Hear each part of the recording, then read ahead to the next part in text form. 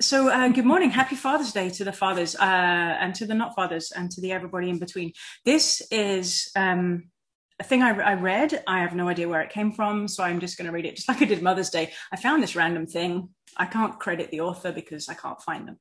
So anyway, this is what it says. To all the fathers who stepped up, plugged in, held on, forged ahead, committed to, learned how, embraced all, encountered much, battled through, held tight, loved soft, never quit, backed off, let loose, braved courage, faced fears, prayed for, tightened up, loosened reins, remembered when, helped often, inspired much, led forward, stayed true, taught morals, found strength, said yes, said no, valued life, reasoned well, gave in, made time, had fun, helped out, played fair, took care, provided plenty, let go, stood up, swallowed pride, changed paths, took risks, dug deep, went easy, pushed forward, fought for, carried burdens, kept going, dreamed big, never quit, shed tears, forgave often, found patience, shined light, suffered pain, made dates, had faith,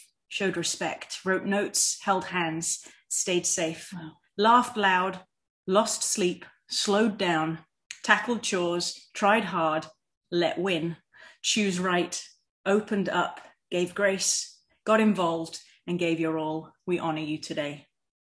There is a lot that fathers do, and we're grateful for you all. So verse 1 of the psalm today is, I think, the dream of every father, and it's for sure the dream of our Heavenly Father. So it says, how good and pleasant it is when brothers and sisters live together in peace. I'm sure my dad had that feeling when he looked at my brother and I. How good and pleasant it is when a brother and a sister will live together in peace and not push each other down the stairs. Some versions say harmony rather than peace. And harmony means that we're all singing our own tune and we are learning our own parts, but then together we make a whole and beautiful melody as one takes the lead and then another and then another. Together we are better than the individual lines that we sing. So how good and pleasant it is when brothers and sisters live together in peace or harmony. Let's just read the whole psalm. Megan, can you just share that for us? And this is Psalm 133, and it's a song of David for those journeying to worship. How good and pleasant it is when brothers and sisters live together in peace. It's like the finest oils poured down on the head, sweet smelling oils flowing down to cover the beard. Flowing down the beard of Aaron, flowing down the collar of his robe. It's like the gentle rain of Mount Hermon that falls on the hills of Zion. Yes, from this place, the Eternal spoke the command. From there, he gave his blessing, life forever. How good and pleasant it is when brothers and sisters live together in peace. As I was looking at this psalm this week, the three words that struck out to me is, it is like. And David puts a few things. He puts the scent of sweet smelling oils. And he says the gentle rain. So what is it like for you when brothers and sisters live together in peace? What is it like for you? I'm going to stop talking so you can actually have a quiet reflect on that. What does it smell like? What does it sound like? What does it look like? What is it like when brothers and sisters live together in peace?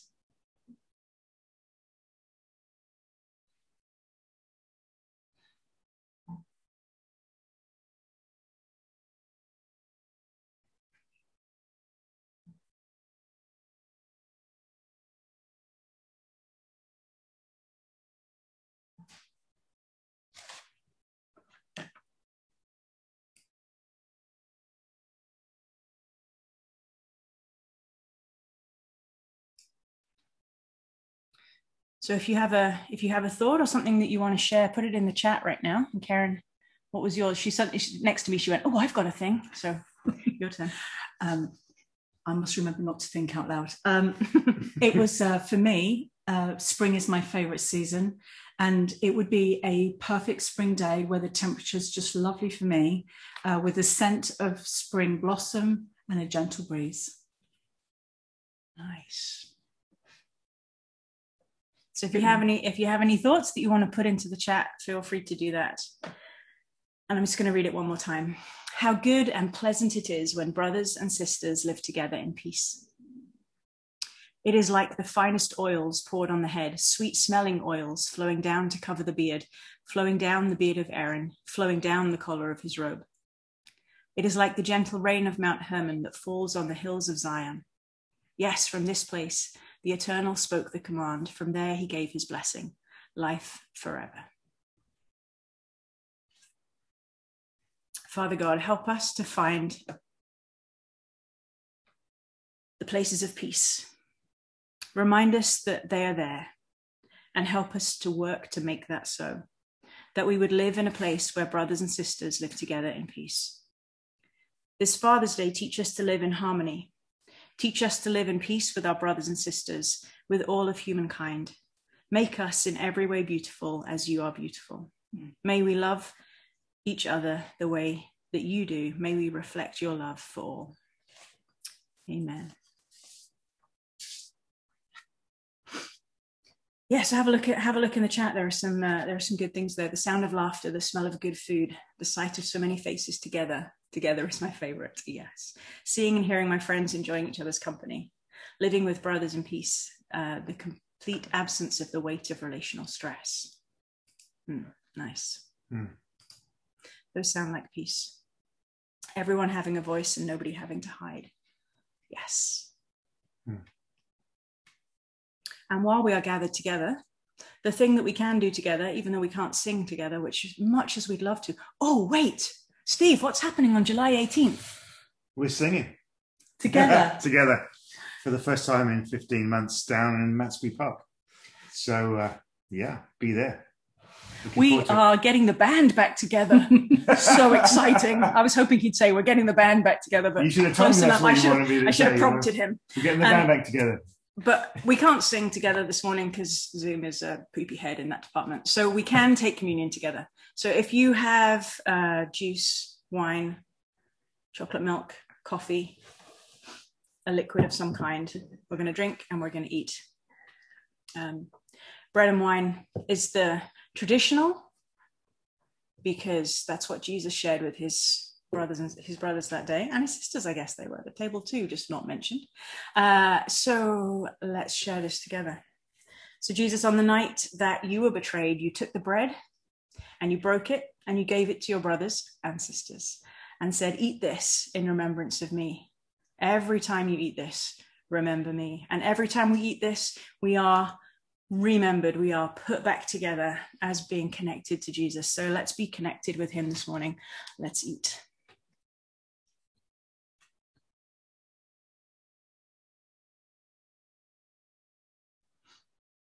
And then after supper, gluten-free bread's a really hard go, by the way. Oh yeah, I'm trying to do it without any liquid. After supper, he took the cup and he passed it around to his friends and he said, drink this in remembrance of me. This is the blood of the new covenant, which is poured out for many for the forgiveness of sins. And God, we come this morning and we just offer up all of who we are to you today, to do whatever it is you want to do with us. Thank you for your mercy. Thank you for your love. Thank you for your grace. Amen.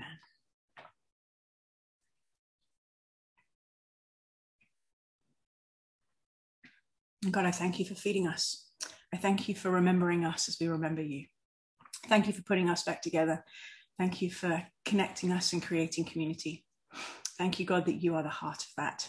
Jesus, be at the center of everything that happens today.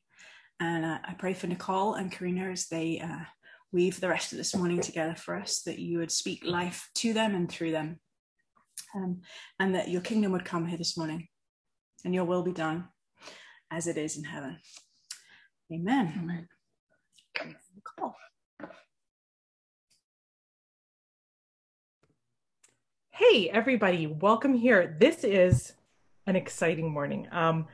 So we're here with Nichole, who's going to show up on the screen any moment. Nichole Forbes. She is a really fantastic human friend of mine. She lives in Manitoba. She's a friend of our church, too. She's been a part of different events. She's spoken before. Last year, this time, she led us through a really special communion service. Today is Indigenous Peoples Day in Canada. And so part of the month that we set aside as well. And we just thought it would be great to do an AMA, an Ask Me Anything. And we thought this because Nichole offered it. And we are so lucky for that. She lives in Manitoba with her family, shares a proud heritage of the Red River Métis people.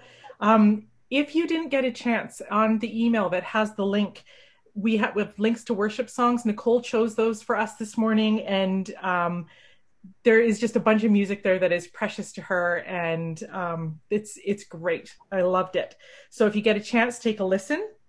And what else can I say here before I pass over to Nichole? Basically, when we are curious about something that is different from us, when we come with that posture of curiosity, we learn and we grow. When we notice our differences, we learn and we grow. So this morning, I thought before we got started, I wanted to just set up a few things. So if you're from the majority culture, which basically means if you are straight and if you are white, that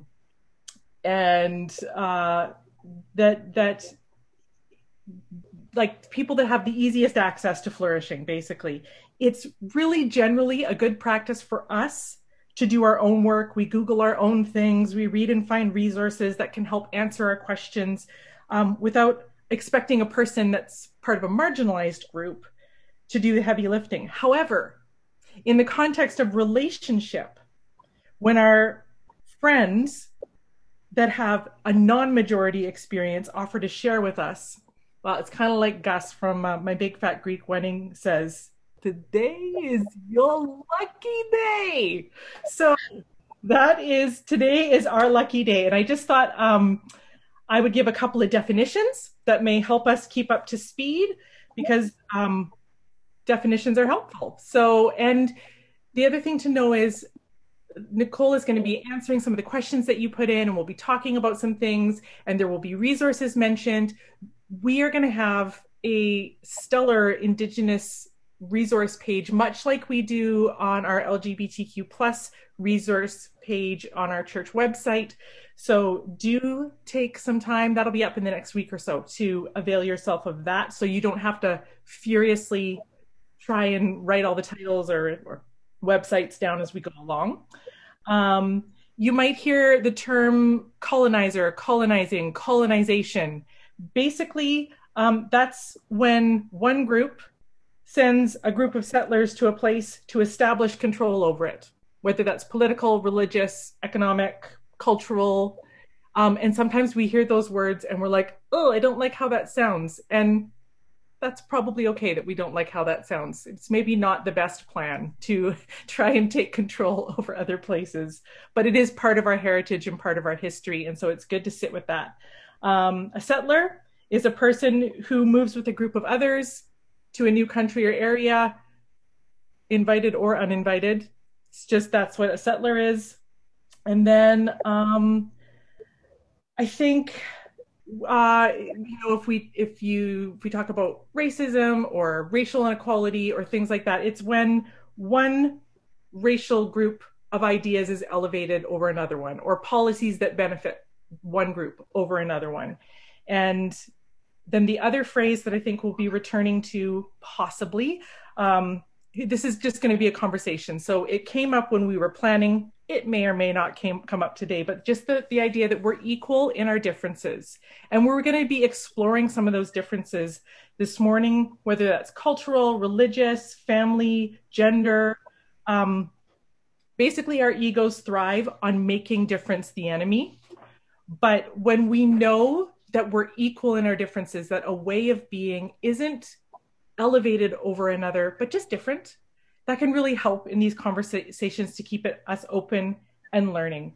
And before I pass it over to Nichole, I read this quote. It was actually on the Archway Canada newsfeed this morning, and it was from Emily Henry, who is an Indigenous woman in the area here. And she said, I read that if a child was young enough to go to residential school today, children of the same age can learn about it.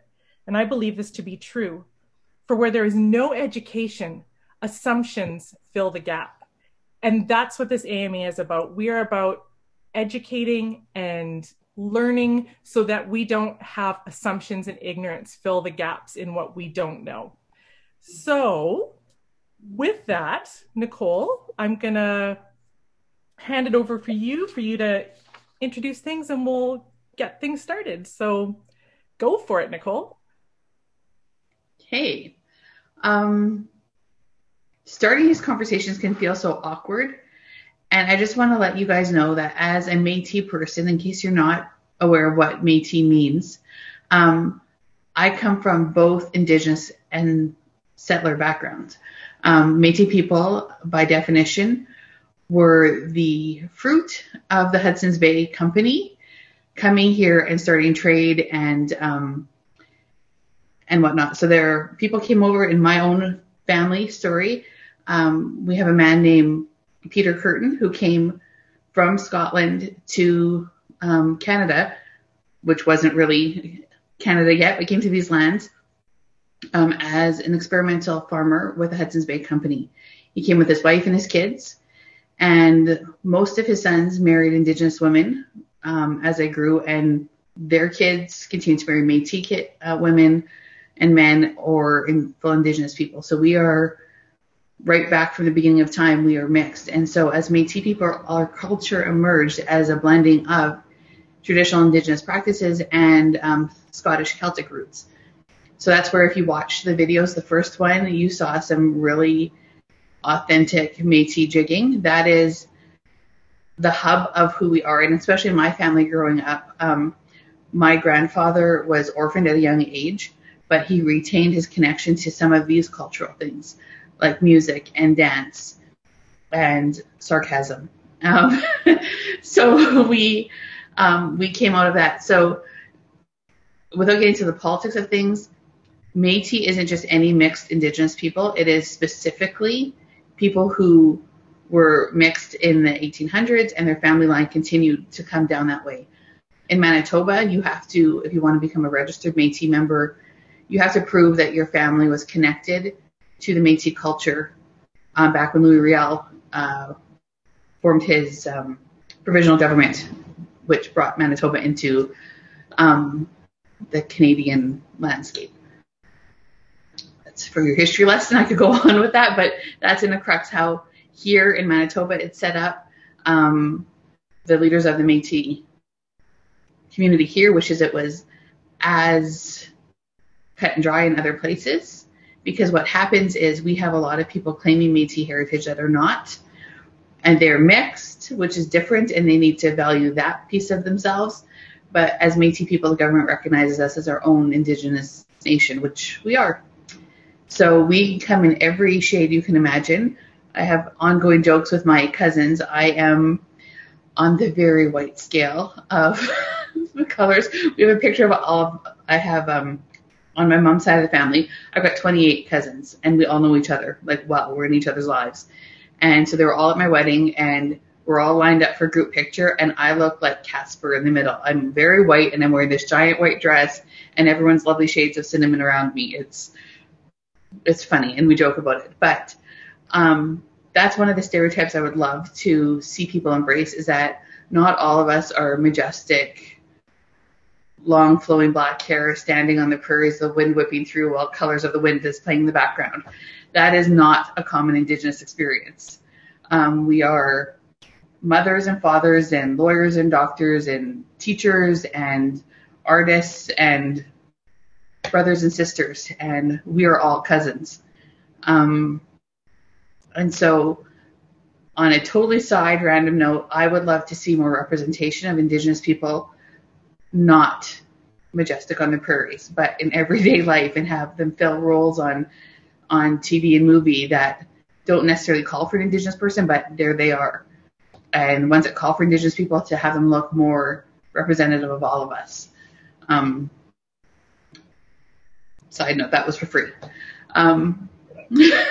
So No, what? I think it's a great point, though, because very often we get this idea that there's like an Indigenous response or an Indigenous identity, but when in fact it's multiple nations and there's multiple just features and expressions and ideas, and it is as diverse as people are everywhere, right? I think that is important for us to remember. There isn't a singular thought or way of being.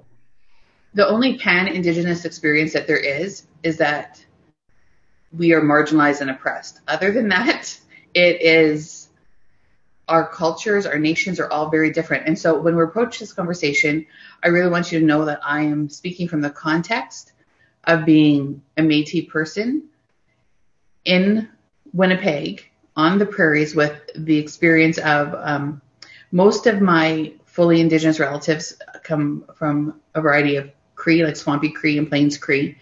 But here we have Ojibwe. People are just as plentiful. And if you lived here, you know there's a little bit of a rivalry between the Cree and Ojibwe and their beautiful curly locks and their better reserves, actually. But we are all so diverse. And so I'm very blessed to have friends who come from Musqueam Nation and have been able to share their art and their stories with me, but I do not speak for them.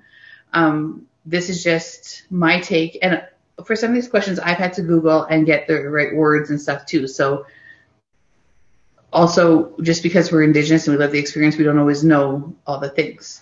So thank you for asking and giving me the opportunity to break things down. And I'm excited to give Karina a list of resources so you guys know safe places to start digging. Because I think, as her and I were talking, that's one of the stumbling blocks for people who are not Indigenous, is they want reliable information and they want to know that they're getting their answers from people who know what they're talking about. And so I do have a couple websites that are actually really good if you're looking for topical things, like trying to understand the difference between like hereditary chiefs and elected, and they break it down really, really well. So I'll have all of that on that paper later on. Great. So Karina, what topic do we want to start with? So we kind of, with the different questions we got, we kind of figured there were kind of 4 that led into 5 categories. We have like treaty questions, social questions, cultural questions, and then spiritual questions, which kind of we felt took us into like allyship questions as well. So I think we were going to start with treaty questions, which has to do with things like the difference between status and non-status, the difference between hereditary and elected chiefs, the ways that maybe, like, does treaty affect the way people marry, if they marry in and out of Indigenous culture? How does that work? So can you, I don't know if that's too big of an umbrella, or just those are some like treaty-ish questions that came up. And also questions about, like in BC, we technically have no treaties, which is why very often when we acknowledge land, it's good to say that we're on unceded territory, which is part of that, like there aren't previous existing treaties. How does that affect things versus the rest of Canada? Those kind of questions. So give us just, in whatever order you feel like answering about treaty questions. And then that kind of, I think, leads us into social structure questions as well. Okay. So once upon a time, some English Jews got a hold of a Bible and started reading. And they got to the part where it talked about dominion, and they loved it. So they got on boats and came over here. They didn't read any further about harmony and loving your brothers and sisters and treating others as you would like to be treated and loving the marginalized. They just hung on to that dominion piece and decided to go out and conquer. So when they came here, they realized that this wasn't an empty land or a vacant land. There were brown people everywhere. So let's make rules for those brown people to follow so that we can actually do as God's word said and have dominion. So they wrote the Indian Act. And that is the crux of this whole conversation, is that in Canada, as an Indigenous person, our whole history and experience is framed by the Indian Act. And I think it was written in like 1862 or something like that. I'm not good with the numbers, but it's been around for a long time, and it's been bad since the start. So when we start talking about treaties and not treaties and status and whatever, all of those rules are written out in the Indian Act. And it's an enormous, bulky document to dive into. So what I'm going to show you right off the hop is this book. It's called 21 Things You May Not Know About the Indian Act. If you're only going to buy one book to sort of understand what's happening with Indigenous people, this is what I will tell you, where I will tell you to start. It's written by Bob Joseph. His dad is a hereditary chief and a brilliant man who is part of the architect of the Truth and Reconciliation Commission. And the wisdom obviously has trickled down, because this is an excellent book that outlines everything. So with the Indian Act, they set up rules about who is Indigenous and who's not. So that's where you get your status and non-status. Pre-contact, that wasn't even a thing. You were Indigenous if you were born into the community or if you were adopted into the community. And that was just the way it is. With contact and colonization came this need to document, register, and track Indigenous people. And so they made up all of these actually really complicated rules about who can be status and who cannot be. And up until 1985, women who married outside of, like if status women married non-status men, they lost their status. And the government gave a really nice term for it to make it sound really like lucky for you. It's called enfranchisement. And I'm saying it wrong, I'm sure. It's enfranchisement. Opposite of disenfranchisement, it's so you're being welcomed into Canada, basically, because you've done the right thing and married a white dude. But then you've lost all your rights and all of your claims and all of the fiduciary responsibility that the government had towards you and your children. Most Indigenous cultures were matriarchal. And so when colonization happened, it came from a patriarchal point of view. And so traditionally, like Cree and Ojibwe women were the owners of the property. So if you had a teepee, if you had horses, if you had blankets, anything you owned actually was a possession of the woman. And the man benefited from connecting well and taking care of his woman. And so when Canada was established, they made rules that said women couldn't own property. And so it was exactly opposite of what Indigenous communities were used to. And so women lost their status if they married non-Indigenous men. You could lose your status if you decided to play by colonization rules and go to school and get a degree. So if you became a doctor, lawyer, any type of profession, you were enfranchised into the country, lost your status. Was that Belle, my 7 minutes on this topic? No, I think we have one more thing. Go for it. I'm just looking down here. So elected chiefs also became part of this Indian Act. So before then, chiefs were hereditary, mostly down the mother's line. That differs in some nations, but by and large, it was a matriarchal. So if I was the daughter of a chief, my child would become the next chief. But the colonizers didn't know what to do with that system, and they wanted to introduce democracy because that was a civilized way to go. And so they introduced band councils and chiefs that had to be elected. And it was actually a hot mess at the beginning because it was so foreign for our way, but they wouldn't, those writing the treaties and those government officials in the territories that were trying to gain land and control, they wouldn't work with someone who wasn't elected. And so it began a really unhealthy system of governance within most Indigenous communities because the elected people were given favors by the government to sway their people.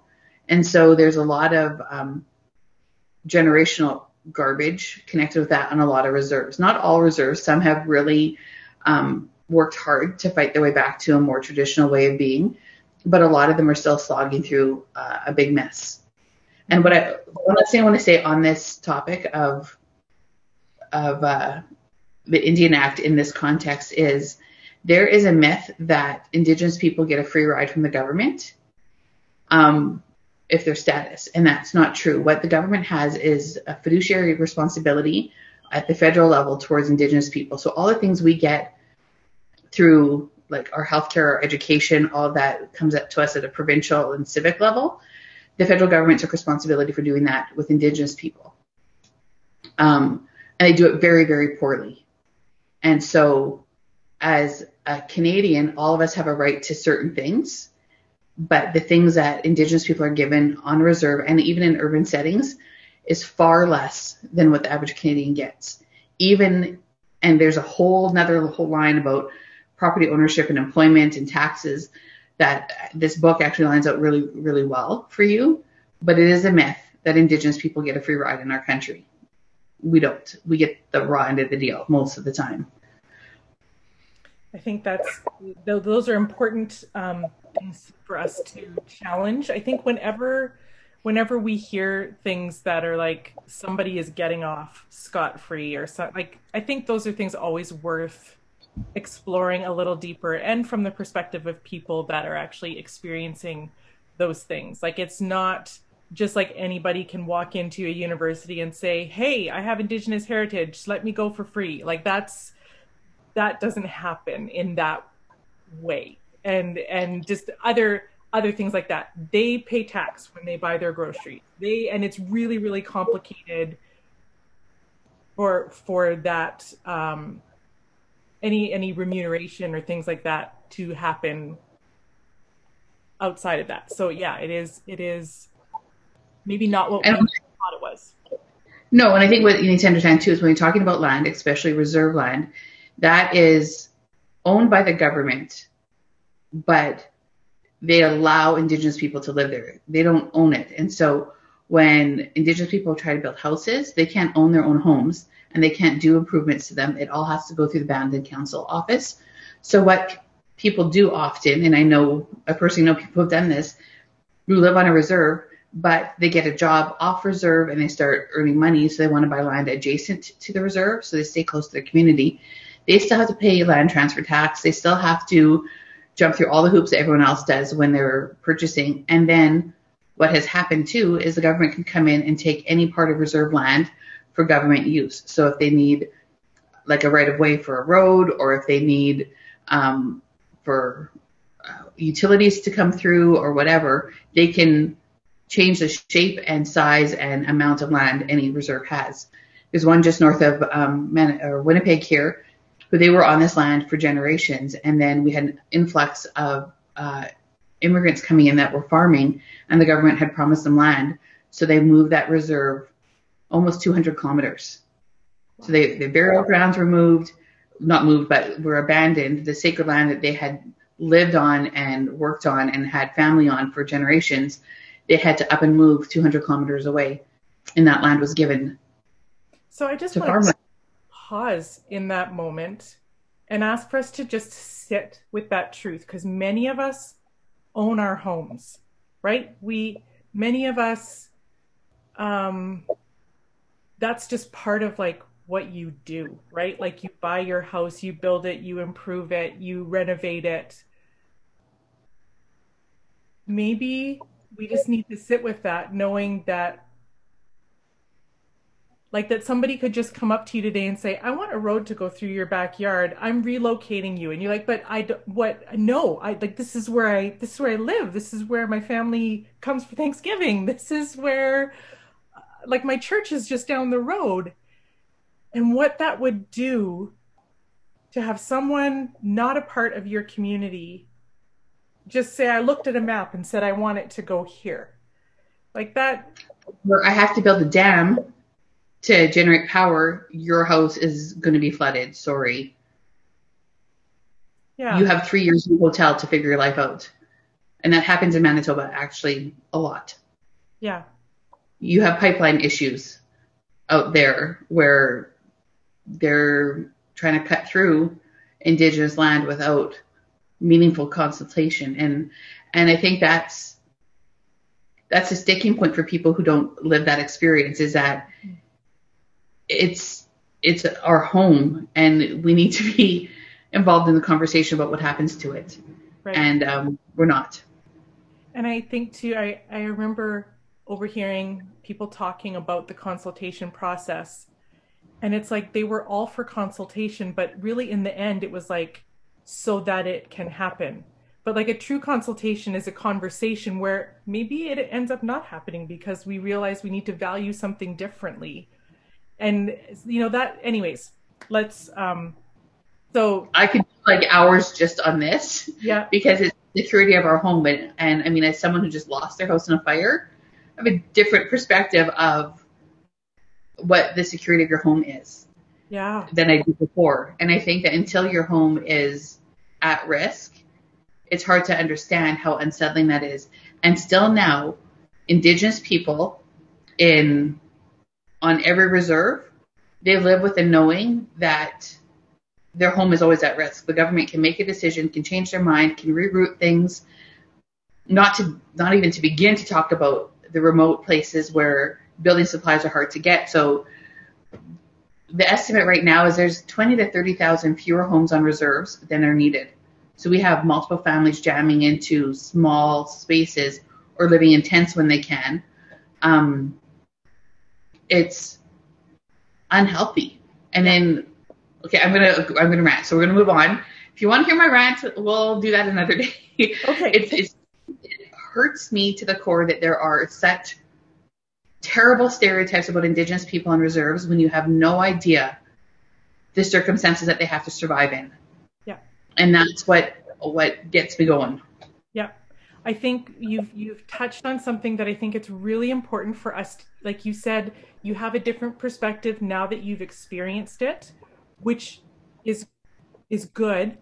And yet I want to challenge our community to just start believing people that have a different experience, because it shouldn't take us being forced off our home to understand what that's like for someone to be forced off our home. It shouldn't take our children being taken from us to understand the depth of trauma that would inflict on a community. It should, like, we want to, because we want to imagine that everything is okay, but can we just start believing what we're hearing from Indigenous communities, from Indigenous Métis and Inuit people about what their lived experience is? And even if it just sounds offensive and like, how could that be? I think that Canadians, one of the difficulties of being a Canadian is we have this perception that we are peaceful, loving, and nice, and that we're not really,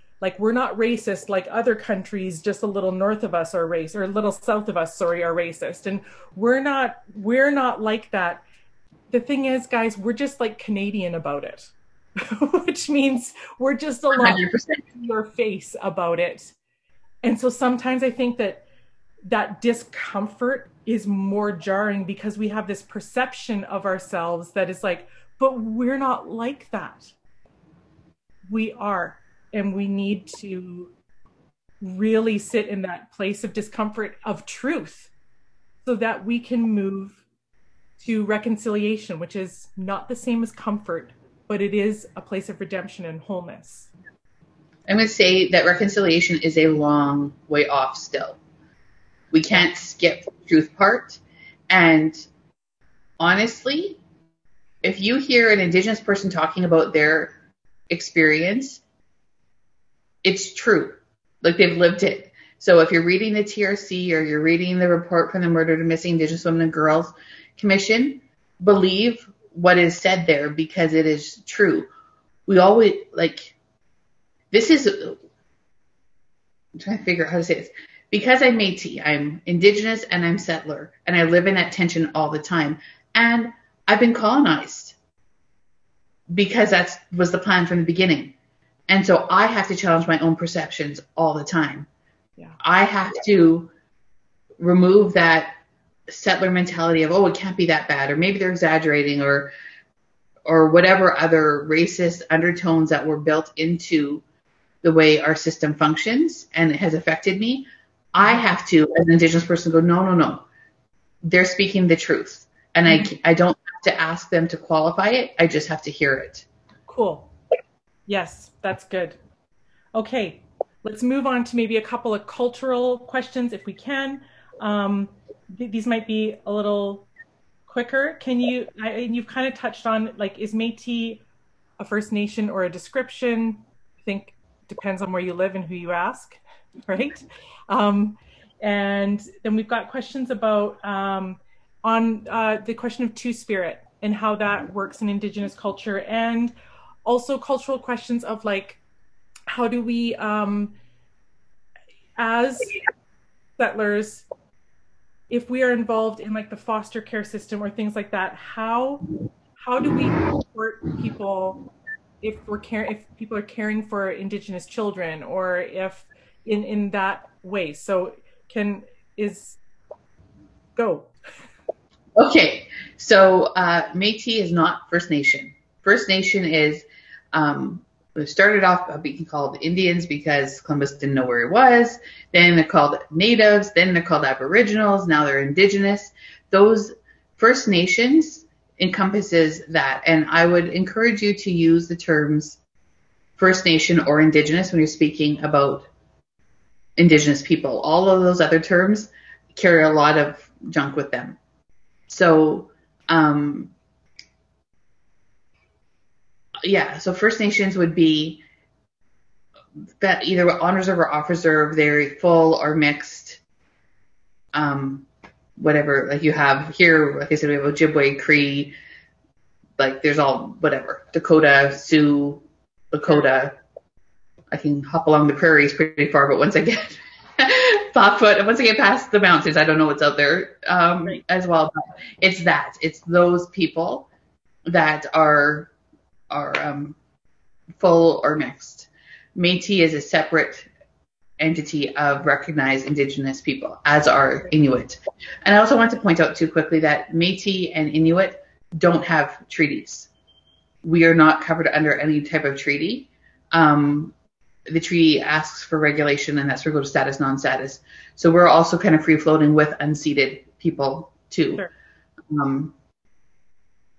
Cool. So Two-Spirit. Can you give us a 30-second concept and maybe a I'm going to have a link.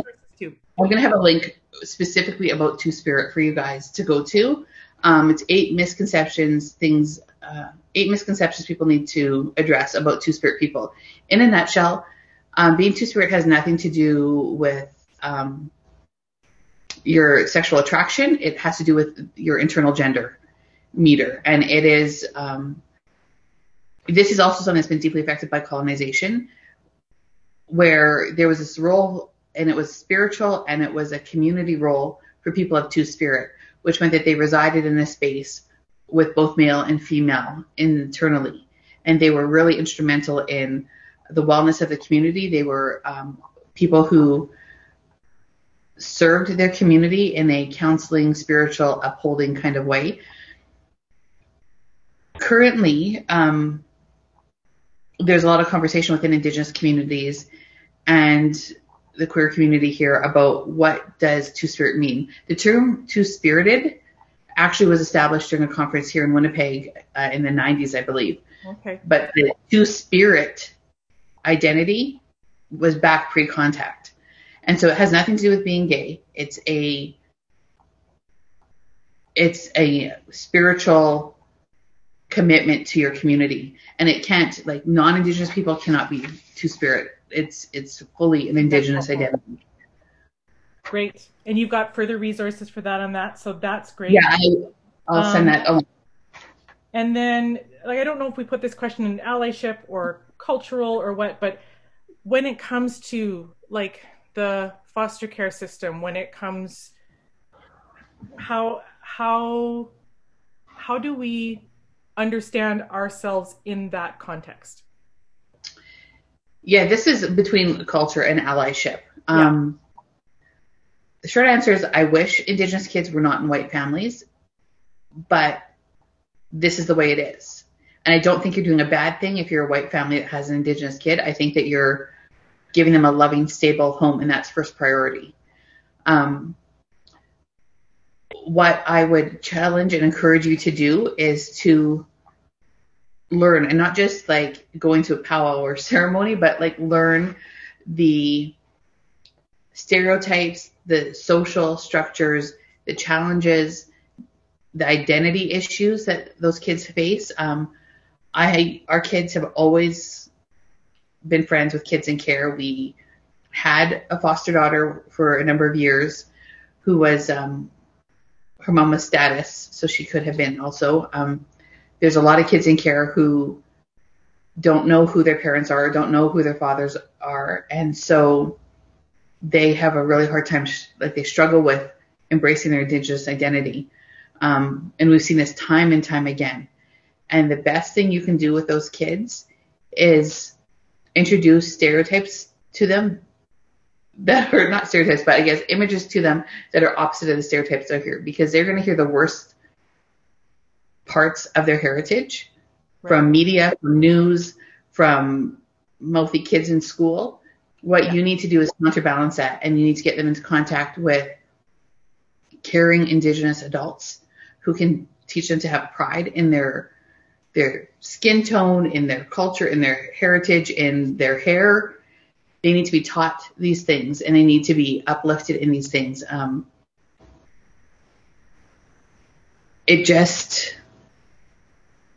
We have some Indigenous kids in our circle of love in our family that don't know how beautiful and strong they are, how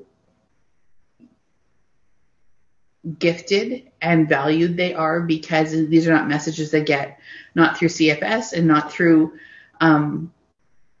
non-Indigenous communities. So it's really important that you begin to build in that value and start having books and movies and conversations. Turn off the news when they're doing crappy stories about Indigenous people. Try to marinate them in the goodness that Creator made them just this way on purpose. Great. They were meant to be. Yeah. I think what I'm hearing you talk about is the practice of not. There is plenty of trauma that we need to understand and that we need to sit with, but Indigenous people are more than traumatized people, and so it's important that we expose and elevate Indigenous joy and Indigenous beauty and Indigenous ingenuity and things like that. For sure. And I think just an easy place to start is there's yearly awards called the Inspired Awards, and they celebrate Indigenous people in every facet. I was lucky enough to be at one of their ceremonies a couple of years ago here, and it was the most incredible, uplifting, inspiring place I have been. So I'll send a link to their website. Yeah. They have profiles of people in every walk of life who are First Nation, Métis, and Inuit, who are doing amazing things and part of their community. Fantastic. Tell those stories.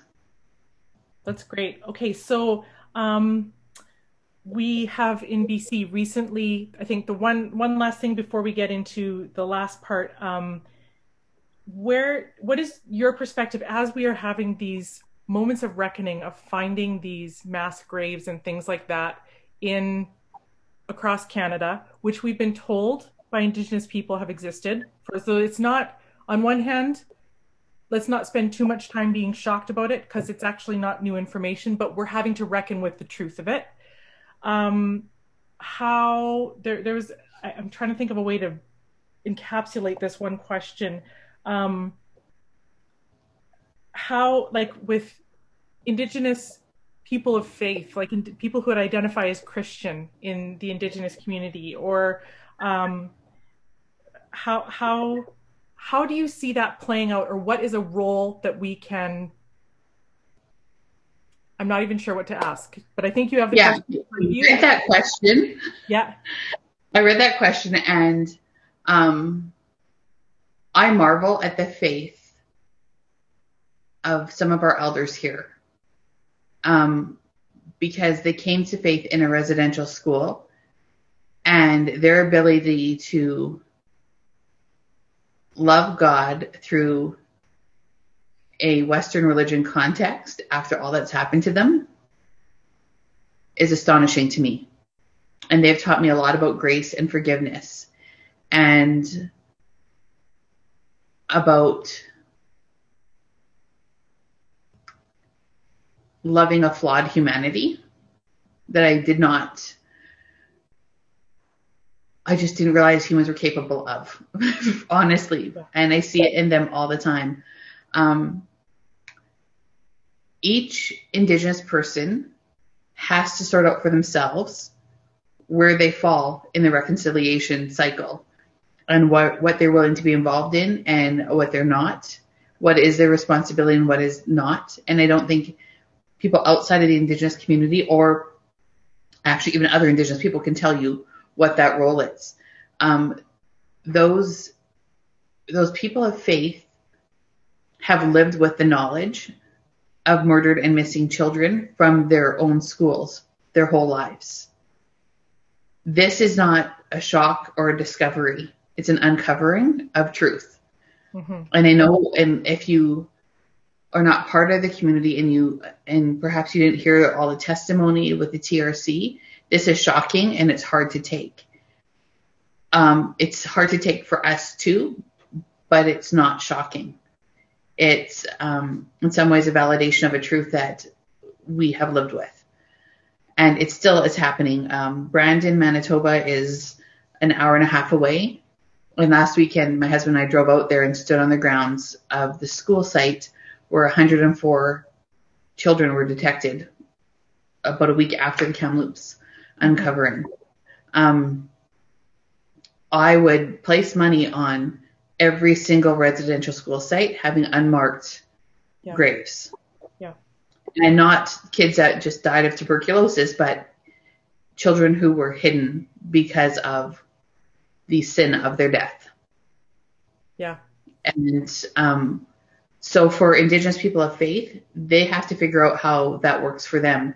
And I don't think it's fair for us to project on them that they should be any type of bridge or connection to reconciliation, because they're working out their own salvation in the midst of trauma also. Mm-hmm. I think if they're willing to speak and if they're willing to guide and share, darn well, we better open our ears, because they are speaking truth and they are bringing us into relationship. Yeah. Yeah. Okay. Thank you for that. It's good. I wonder if you could share what have been some healing spiritual practices that you have discovered as you have journeyed into understanding your Métis faith. And I think this is a place where I have experienced, I've been so pleased to be able to let go of so many fears and ignorance that I grew up with. And so I love it when you share the things that you've learned and the practices that you have, and maybe if you can just share some of that with us. And then I think we'll probably go into just opening up Q&R to any further questions that have come after that, as we kind of discuss how we move forward together. Okay. And we'll loop back around to some allyship stuff too after. But yeah, I grew up in a very Pentecostal context, and that's why I know Salty and Music Machine. So what has been so freeing to me is the recognition of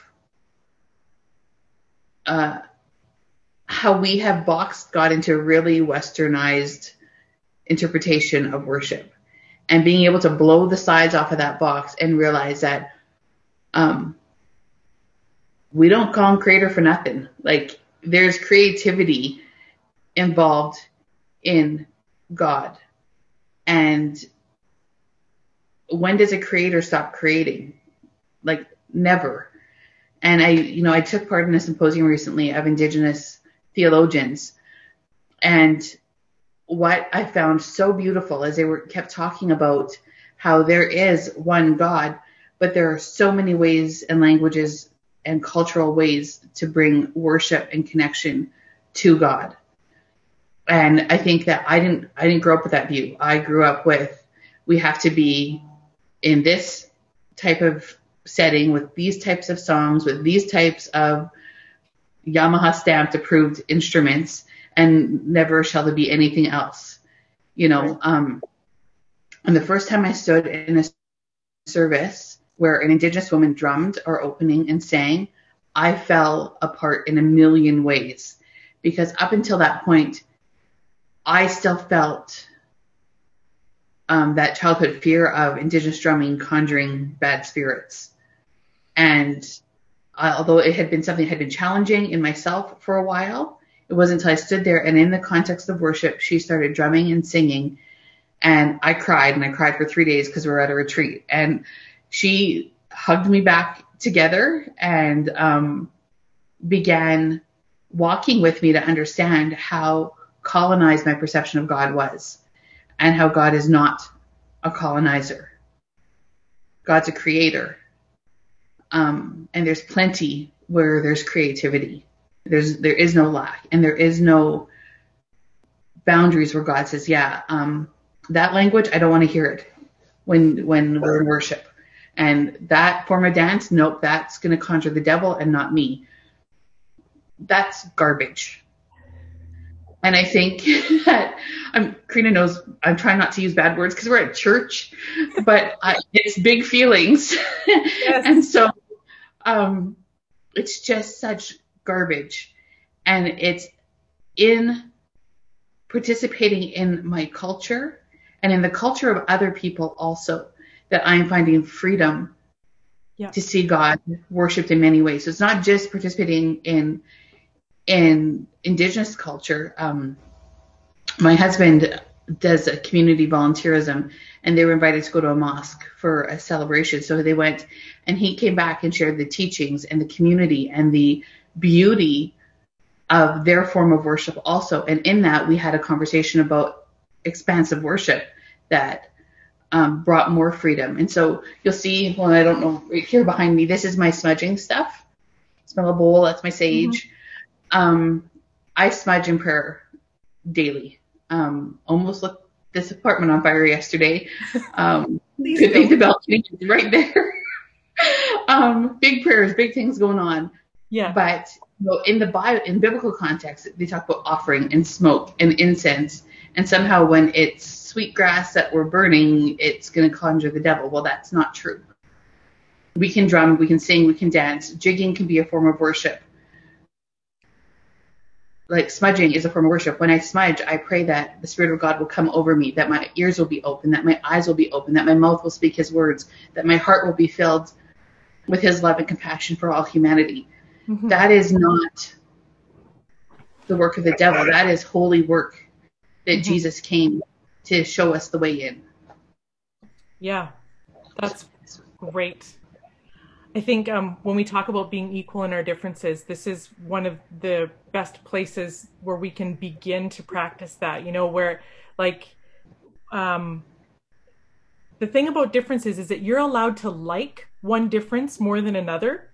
Like if holy rolling down the aisles is what brings life and flourishing for you, you can love that. But what we don't get to do is elevate that as better over smudging or better over kneeling in prayer or, and I think that is, we don't get to say that the different we like is better than someone else's. And I love seeing how you have done that. So on that note, maybe we can get into the first, we're going to wrap things just a really little bit here on allyship before we open if there's any additional questions. Maybe you could talk about the difference between appropriation versus appreciation, because someone might hear like, oh, smudging, maybe I could try that. Or what about Indigenous, beading? I know that beading is a big thing in at least where you are, in Métis culture there, and whatever it might be. Can you maybe talk to us a little bit about the difference between appropriating, which is like, I think the idea with that is just, it's like taking something and saying, this is mine now, versus appreciating, which is saying, this, I love this. How do I love this and have it in my life without causing more harm? Which is kind of a general allyship question, I think. So appropriation happens when you attempt to take ownership or profit from another culture. And our westernized culture does this very well and very frequently with all manners of people. And so it's hard to know where to start with that. I would start with appreciation is awesome. Buy artwork, wear the jewelry, participate in seminars, learn how to smudge, ask questions. All of those things are so important. But just make sure it's authentic, that you're buying Indigenous artwork from an actual Indigenous person and not someone who learned from someone. And I would also say that just because an Indigenous person taught you something doesn't make it yours to sell and manufacture. They shared it with you to share community, not to help you make money. It's one of my big pet peeves, and we see it a lot here. But if I teach you how to bead your face off and then give those things away. Don't sell them. If an Indigenous person teaches you how to smudge, buy your supplies from an Indigenous person. Don't go to Urban Barn or whatever and buy your sage. Like, participate in the growing of community in the Indigenous way. I would just say you need to be really mindful about where things are coming from and your intent behind doing it. And if it's coming from a heart of appreciation and inclusion and celebration of another culture, and you're paying the more money to do the more authentic thing, then you're good. But if you're going to dollar store to buy a dream catcher, I'm telling you, you're not engaged in appreciation. That's really good. Thanks for that. So then I guess the question off of that is, how do we as individuals and as a community practice good allyship, which is, how do we support? How do we help? How do we do all the things that would be helpful without creating more harm? And if we do harm, what do we do? I love this question. It really is one of my favorites. To be a good ally, you need to start opening your mind and showing up places, even if you're uncomfortable. So I'm not sure culturally what the nations in BC do celebration-wise. I know that much like here, a lot of the celebrations and ceremony were outlawed for a very long time. Yeah. And so if you're invited to a ceremony or celebration, show up. Even if you're super nervous and you think you're going to do everything wrong, I promise you're going to do everything wrong. They'll laugh at you, but they'll love that you're there. I had to learn that again. I went to powwow as a kid and then for years didn't. And so we started taking our kids. And I was like sweating nervous the first time we went because I didn't want to offend or hurt or do the wrong thing. And what has been such a gift out of returning to powwow is the community, the laughter, the joy, the teasing, the uncles and aunties, and the little rivalry, the celebration of our culture, but also of our humanity comes out of those. So show up at celebrations. If a community is advertising that they're having one and it's open to all, that means all. Like, go there and eat the food, sit with the people, chat, ask how to do it right. They will let you know. I went to my first sacred fire a couple weeks ago. I didn't know what the heck I was doing, but we have a woman named Grandma Shingoose here who's a matriarch in the Métis community, and she met me at the edge of the fire and brought me in and showed me what to do and was gentle and loving and kind, and so glad that I wanted to be there. So showing up, reading and watching and learning and hearing and believing, you can all do from the comfort of your couch. Amazon actually has a ton of really good Indigenous content.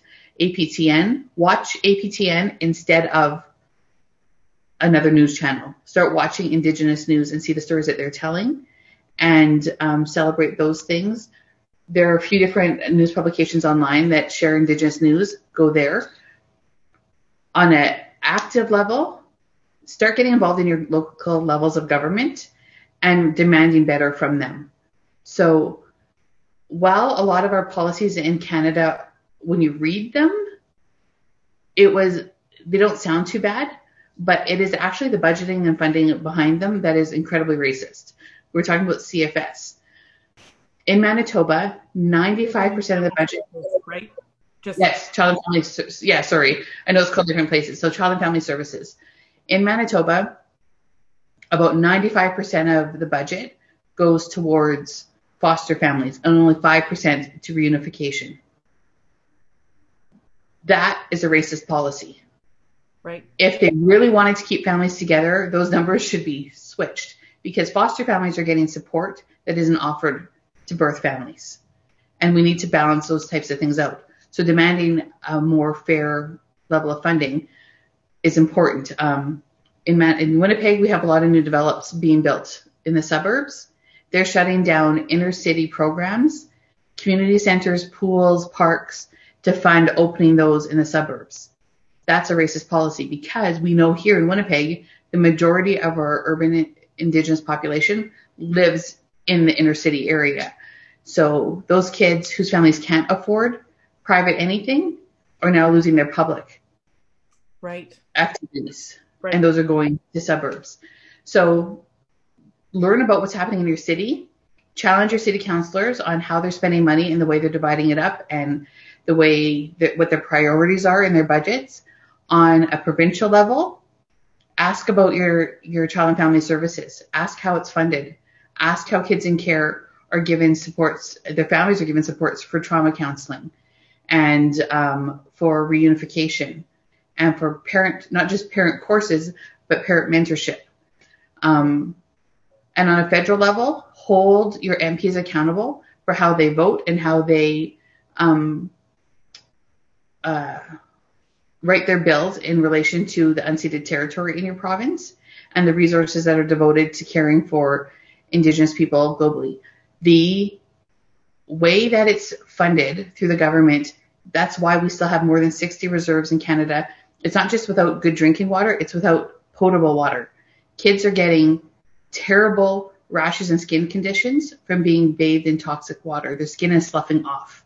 Okay. So it's not just they don't have a cup of water to drink. They can't bathe and they can't clean themselves. Wow. One of the videos that I sent to you, the Home to Me video, that group of students comes from a reserve in Ontario that their water has mercury poisoning because of the pulp and paper mill that's downriver from them. They have fought for years. This group of students drove to Ottawa to show up in question period when their MP was asking about help. And then they were thrown out because they all had T-shirts that says water is sacred. And that was considered signs. And you're not allowed to sign in the gallery. Right.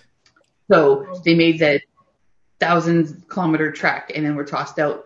But they continue to fight and they continue to ask for more and demand for more from their government. And so those are some of the real tangible things you can do. If there is a walk, a protest, a march, show up. It's not enough that just brown faces show up. All of us need to demand more from our communities. Yeah, that's great. And what is the best path when we realize we've duffed it? Like we've been invited into a community and then took over, or we assumed something and turns out we were wrong, or those kind of things, when or like we feel overwhelmed with grief when we just have that moment where, oh my gosh, like we let this happen. How do we participate well in allyship in those moments?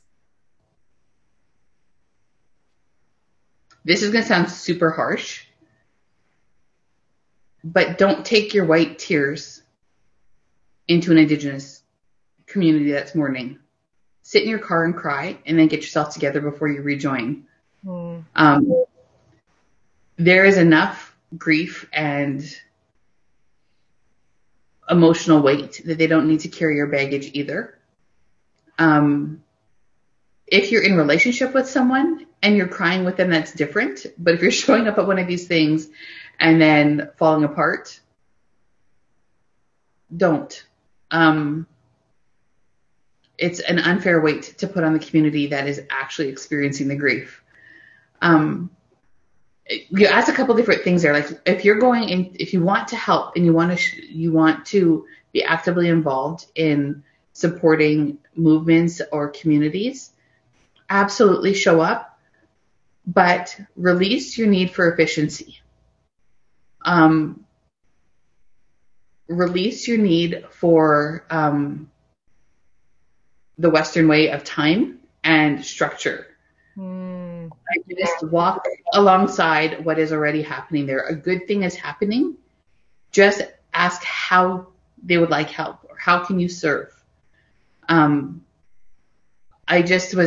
was invited to do a conversation like this with a community on Vancouver Island, and they were talking about how inefficient the food bank on the reserve is run, and I'm like,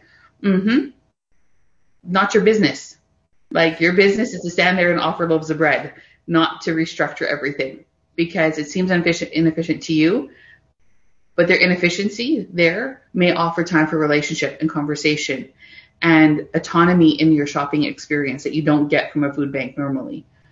That's another thing. I would encourage you, if you're involved in a food bank, to stop running it like a handout station and set it up more like a shopping experience, because that teaches responsibility.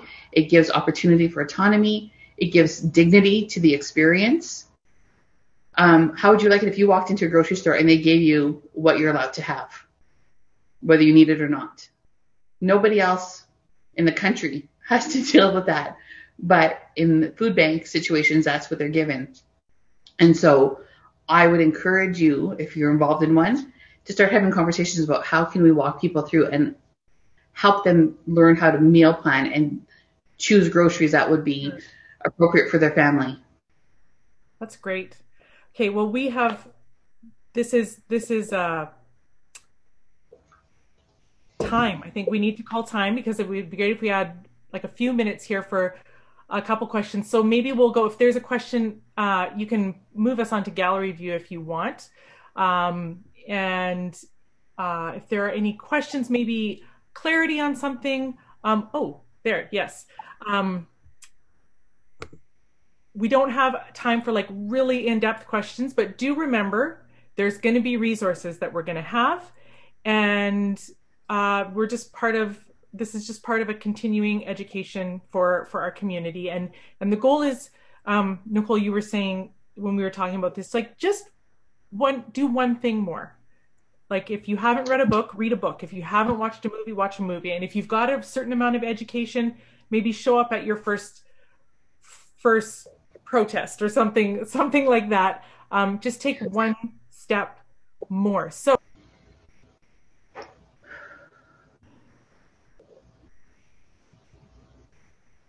just take a deep breath in, relax your shoulders, release the tension and the weight of knowing, and just sit for a moment.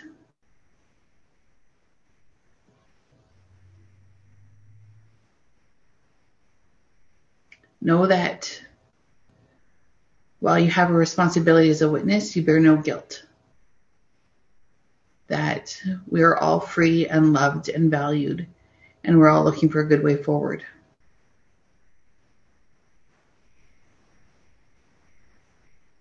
Creator God, I thank you for this space. I thank you that you dreamed up relationship and sacred humanity and connection, and that your dream for us is to live in harmony, where we each play our notes in connection and complement to one another. I thank you that you have given us the tools we need to live in this harmony. And I pray that you will give us the strength to use those tools in a good way. I pray that you remove fear from our hearts and prejudice from our minds, and allow each one of us to walk into relationship with one another with open hearts and your dream for humanity in front of our eyes. I pray that we will all be good allies, good brothers and sisters,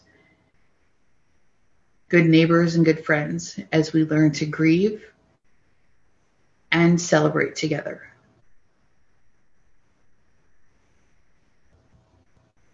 Thank you for being in both spaces, in the grieving and in the celebration, in the tradition and in the new. I thank you that you're continually creating new paths forward and together. I thank you for your son, for the hope and the healing and the joy that comes from knowing Jesus. Thank you that we can know that he walked these roads of pain and suffering and truth and reconciliation also, and that he is with us. I pray as we each go forward into our days ahead that your truth and love surround us and inform our conversations and our interactions. I'll just pray for our land, that healing will come and trauma will be recognized and respected and given space to heal. Pray for our children and their lives, that they will know the truth of their value and how precious they are to us. Jesus, be near to all of us. In your name, amen. Amen. Thanks, everybody, for being with us. Thank you, Nichole, for being with us. You are loved and you're wonderful, and we'll see you next week.